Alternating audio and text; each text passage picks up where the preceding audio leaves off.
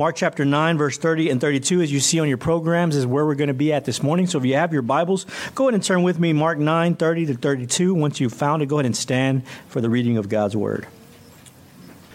And the word of the Lord says, "They went on from there and passed through Galilee, and he did not want anyone to know, for he was teaching his disciples, saying to them, 'The Son of Man is going to be delivered into the hands of men, and they will kill him. And when he is killed, after 3 days he will rise.' But they did not understand the saying and were afraid to ask him." Lord, we come to you once more as we turn our attention to your word. Open our hearts and minds to receive what you have for us this morning. Be with me, Lord, your servant, as I exposit your word, that I might do so faithfully and clearly. In Jesus' name, amen and amen. You may be seated. So as we continue to look and walk through Mark chapter 9, let us remember what just happened. I know it's been a couple of weeks, but let us remember that Christ had just finished healing the boy with the evil spirit. Now he and his disciples, as it says here, are passing through Galilee. Remember, this is where Christ began his ministry. But we see here that he doesn't return to Galilee to do any more ministry. This time he is just passing through. Apparently, he didn't want to do any ministry there. As it says, he did not want anyone to know. In other words, he didn't want anyone to know that he was there. Maybe he was facing some opposition. Maybe he was not welcome. As he says elsewhere, a prophet is not welcome in his own home. But for whatever reason, he didn't want to do any type of ministries there. So he continues on through. Verse 31 says, he was teaching his disciples, saying to them, "The Son of Man is going to be delivered into the hands of men, and they will kill him." Now, if you've been following along with us as we've been walking through Mark, you know that Christ has told his disciples something like this before. This is what's known as his passion prediction. Mark mentions 3 of these, and this is the second one that we see. And as we will see as we move along in the sermon, Christ is revealing a bit more to them than he previously has revealed. He continues on and tells them of his resurrection. He says after 3 days, he will rise. But as we've seen before, the disciples do not understand. They've yet to come to terms with the reality that their view of the kingdom and their eschatological nature of the Messiah had been wrong all along. They were not ready to accept the hard truths that they were hearing. And as it says in verse 32, they were afraid to ask him, fearing perhaps that he might get upset with them for not understanding, or maybe fearing the reality of the hard truths that Jesus was revealing. This morning, I want us to pay closer attention to what Christ is revealing in this, what's known as passion prediction, because there are some profound things that he is telling us in these few passages. I titled this sermon, "The Death of Christ Revealed," because I want us to focus on what Christ is revealing to his disciples and in turn to us about his death. What is Christ revealing to us about his death? That is the question that we will answer this morning. And number 1, his death was caused by God. Look at the first half of verse 31. For he was teaching his disciples, saying to them, "The Son of Man is going to be delivered into the hands of men." Again, Christ is telling his disciples what must come to pass. This is his passion prediction, but notice how different it is than his first passion prediction that we read about in Mark chapter 8. In chapter 8, Christ says that the Son of Man must suffer many things at the hands of the chief priests and the scribes. And here he says that the Son of Man is going to be delivered. He's saying the same thing, yet he's saying something different. Here, he's giving us more insight into who all is involved in his death. We already heard about the chief priests and the scribes. We already heard they were involved. And here, he brings in another character. As he says, the Son of Man is going to be delivered. This means that there is another hand involved, someone who is doing the delivering. Have you ever had anything delivered to your home? If you have, and I'm sure you have, you know that it just didn't magically appear at your front door. Someone had to deliver it. Although there are times we wish a pizza would magically appear at our front door. But we know that whatever was delivered had to have a deliverer. And who is the person who is delivering Christ into the hands of these men? Some will say the Jews, some will say the chief priests and the scribes. And while they all played a part and had something to do with the delivering, ultimately it was God who delivered. It was God the Father who delivered the Son into the hands of men.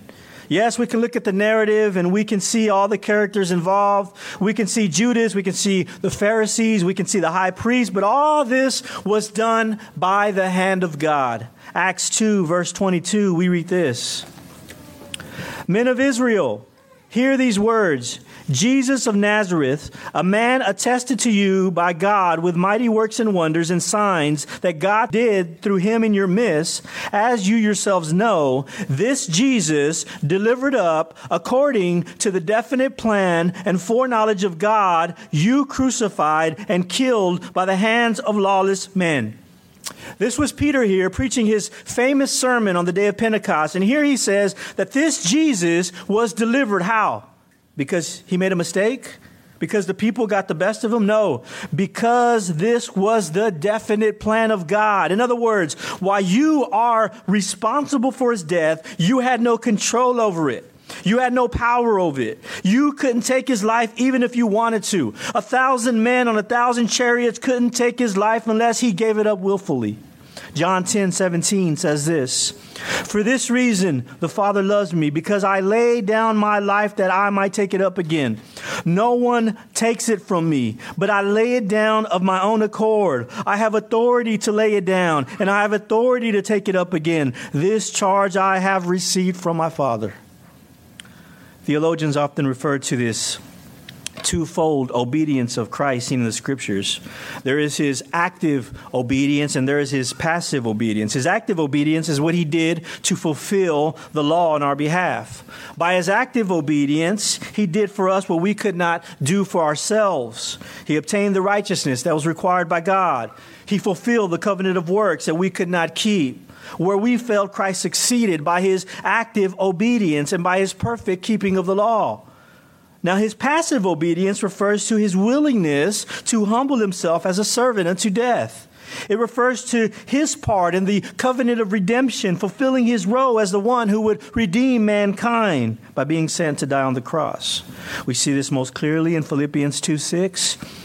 Who, though he was in the form of God, did not count equality with God a thing to be grasped, but emptied himself by taking the form of a servant, being born in the likeness of men, and being found in human form, he humbled himself by becoming obedient to the point of death, even death on the cross.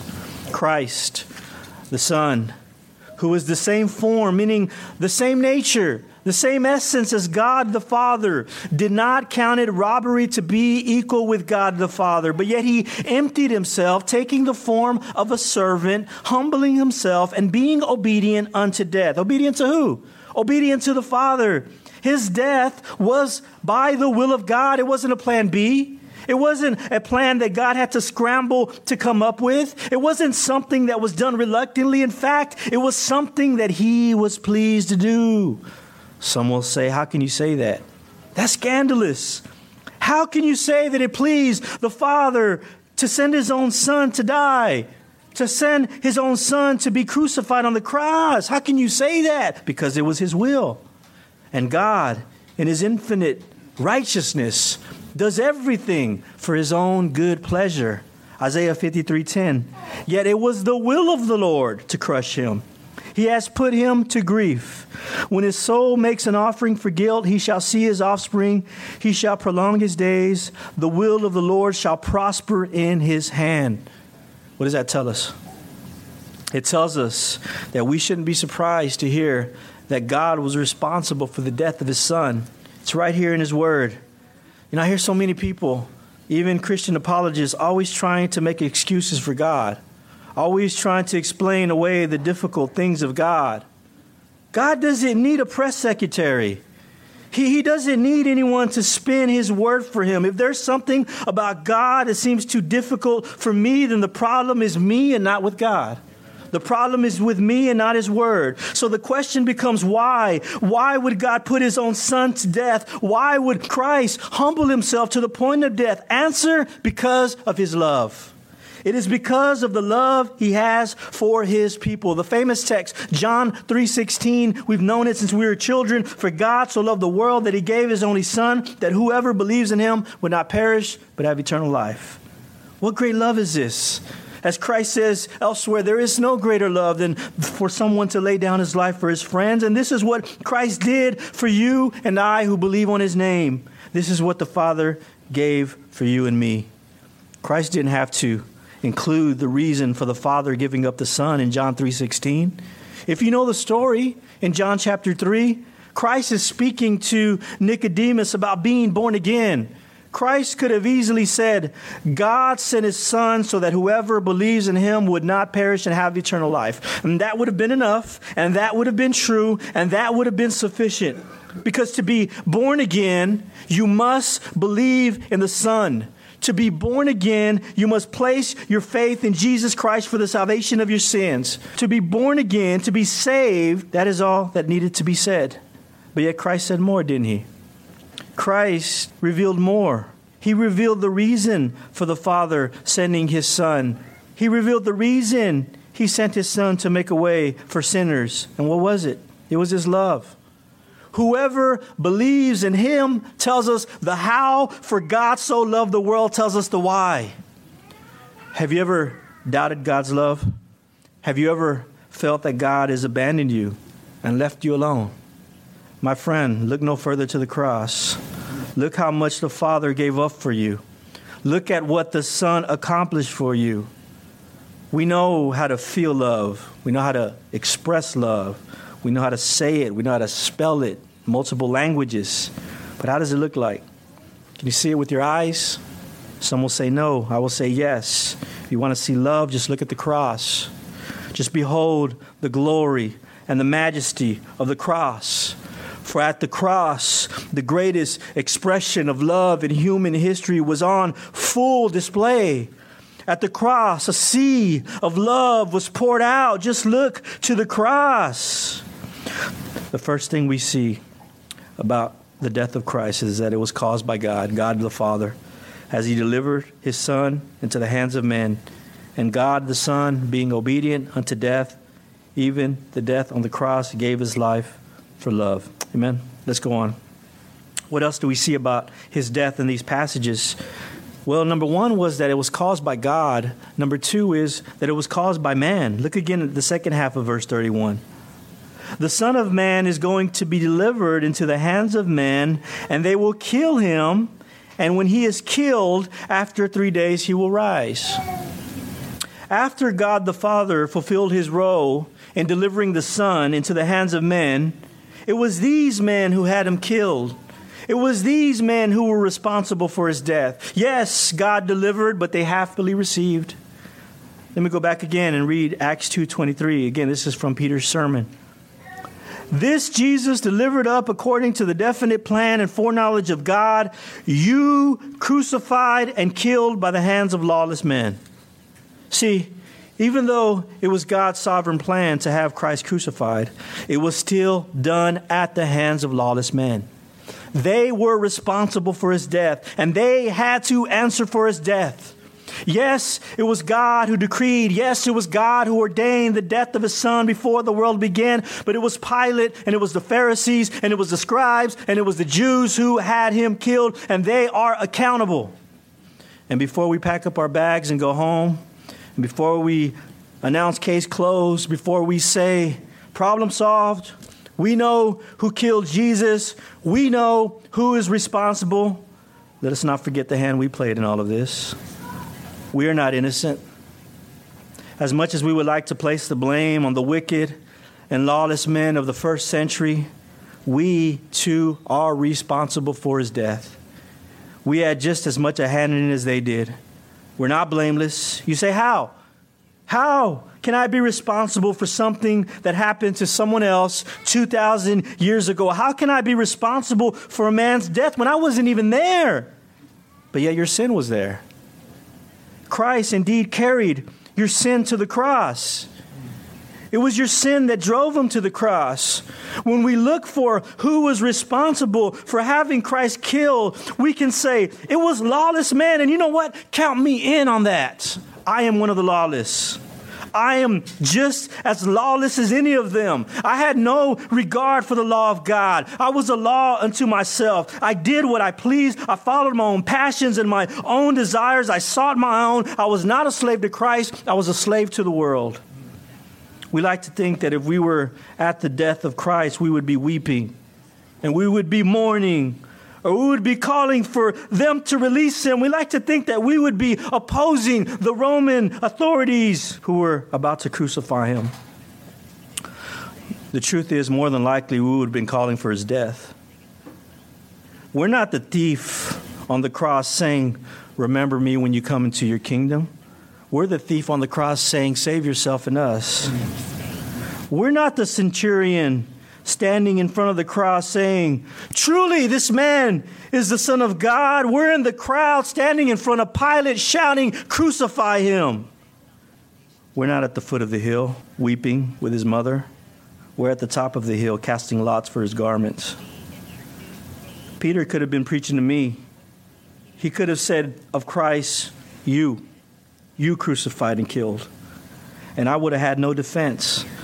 I would have been guilty as charged. The only reason my Lord was on that tree was because of my sin. Colossians 2:13. And you who were dead in your trespass and the uncircumcision of your flesh, God made alive together with him, having forgiven us all our trespass by canceling the record of debt that stood against us with its legal demands. This he set aside, nailing it to the cross. What was nailed to the cross? Was it his hands? Was it his feet? Well, that it was, but it was much more. Paul says here in Colossians that it was our record of debt. In other words, it's what we owed God. It's what I owed God. What did I owe him? What did we owe him? We owed him death. The wages of sin is death. I am a sinner. I am at that front of the line. This is what I owe. I owe death. Because of my sin, I deserve to die. But instead, Christ died in my place. It should have been me on the cross. It should have been me receiving the full wrath of the Father, but it wasn't. He became sin who knew no sin so that we may become the righteousness of God. I did the crime, but Christ did the time. I owed, but Christ paid. I was the one guilty, but Christ received the sentence. We always like to spread blame around, don't we? Whenever we were kids and we got in trouble, what did we always do? Well, he did it too. Well, she did it too. If you have kids, that happens every day, doesn't it? We like to spread blame. We don't like to take responsibility. We don't like sole responsibility. Something goes wrong, we want to blame others. No one likes to take responsibility. We're seeing this play out in our culture at the moment, aren't we?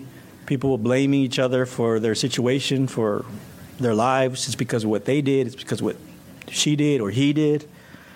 No one's taking responsibility. Everybody's putting the blame on others. Now, to be sure, there's some times where outside people and things contribute to our circumstances. But when it comes to our sin, we and we alone are responsible. We can pin it on someone else all we want. Oh, it was Adam. It was Eve. But we and we alone are responsible. Ezekiel 18, the soul who sins shall die. The son shall not suffer for the iniquity of the father, nor the father suffer for the iniquity of the son. The righteousness of the righteous shall be upon himself, and the wickedness of the wicked shall be upon himself. The prophet Ezekiel was speaking in a time where the people of Israel were blaming others for their situation. They were being oppressed or attacked by the Babylonians. And we know that God used the Babylonians to bring judgment on the people of Israel. And they were blaming their ancestors. And they were blaming everyone else. They were blaming their forefathers for the situation they were in.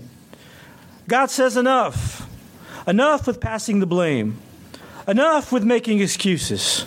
No longer will any of that be valid. Thus saith the Lord, the soul that sins will surely die. The wickedness of the wicked shall be upon himself, not anyone else. It's the same for us. Our sin is our responsibility. There's no looking around. There's no blaming him or her, my parents, my wife, my husband, my children. It's just us and God. It's just me and my sin. And here's the wonder of it all.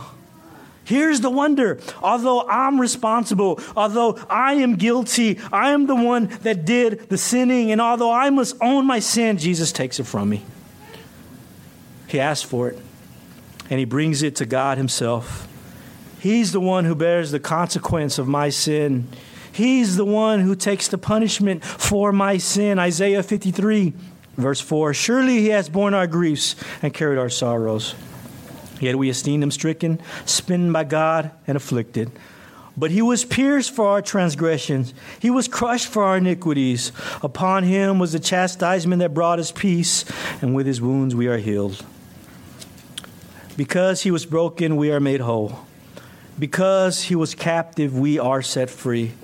Because he was wounded, as it says here in Isaiah, we have been healed. Christ's loss was my gain. His death was my life.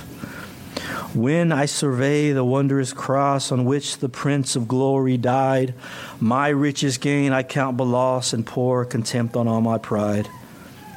The second thing we see in this passage that Christ is revealing about his death is that mankind, which includes me, is responsible for the death of Christ. And number three, what else about his death is Christ revealing? His death is misunderstood. Look at verse 32. But they did not understand the saying and were afraid to ask him. Again, the disciples did not understand what he was saying. Even though he had already told them something similar, they still didn't get it. And furthermore, they were afraid to ask him what he meant. It's the same today. The death of Christ is still misunderstood. People truly don't get what the cross is all about. If you were to ask people about the cross, and I've done it when we've been evangelizing, why did Jesus go to the cross? You hear the weirdest answers. You hear all sorts of answers. Oh, it was because he needed to pay the devil to free mankind. Oh, it was because he showed solidarity with the oppressed people. Oh, it was because he wanted to symbolize that we need to die for ourselves and become better people. Now notice, as some of those answers contain a little truth in them, but as we know, a little truth is often a whole lie.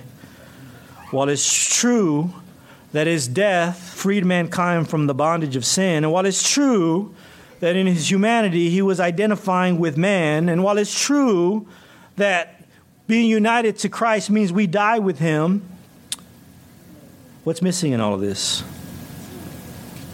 The main purpose of the cross. What's missing is penal substitutionary atonement, which means that Christ's death was to satisfy the wrath and the justice of God. Again, we don't want to go there. Why? That's not the God we want to serve. We want to make excuses for God.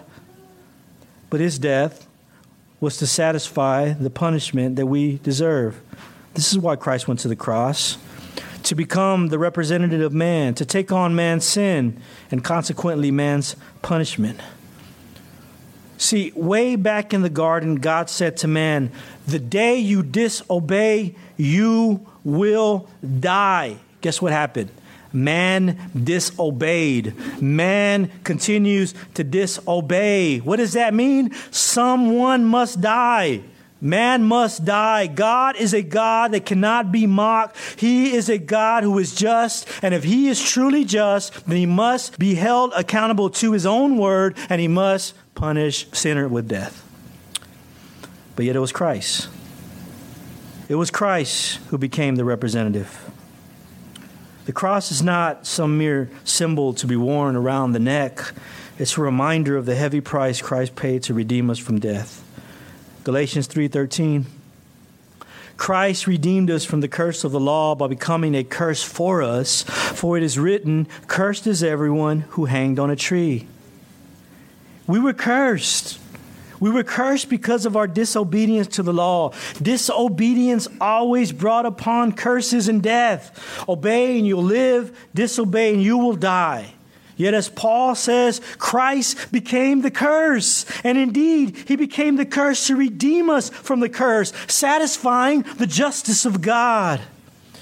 One more thing to note.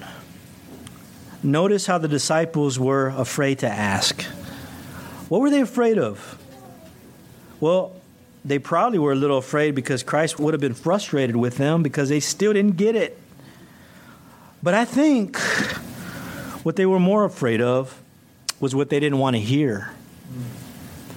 They were afraid that Christ might really mean what he was saying, that he would soon be killed at the hands of men. They hoped that when he was saying these things, maybe he was talking in hyperbole, maybe he was using a metaphor, maybe he was using a parable when he was saying that he was going to die.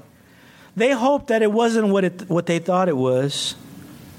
When it comes down to it, the disciples feared the truth. They feared the true words of Christ. And when it comes down to it today, many fear the same truth. Many fear the truth of the cross.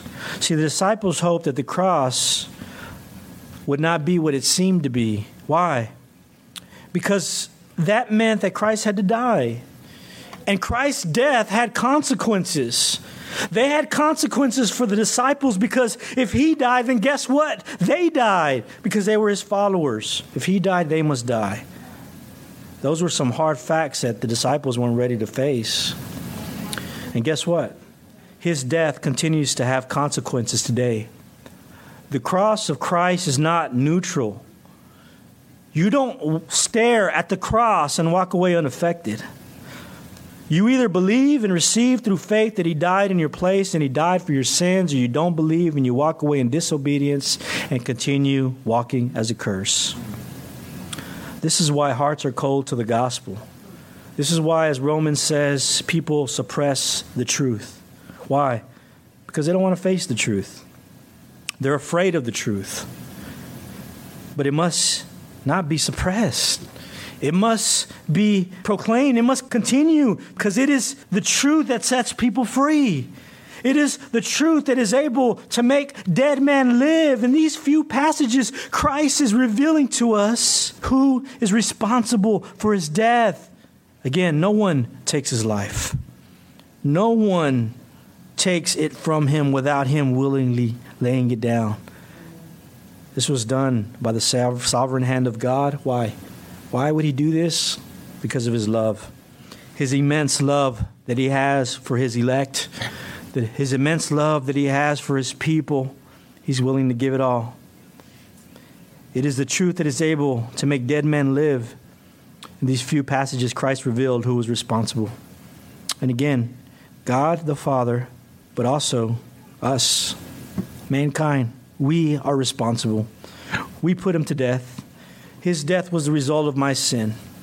And this is the truth that I must understand. This is the truth that I must not suppress. I must not fear.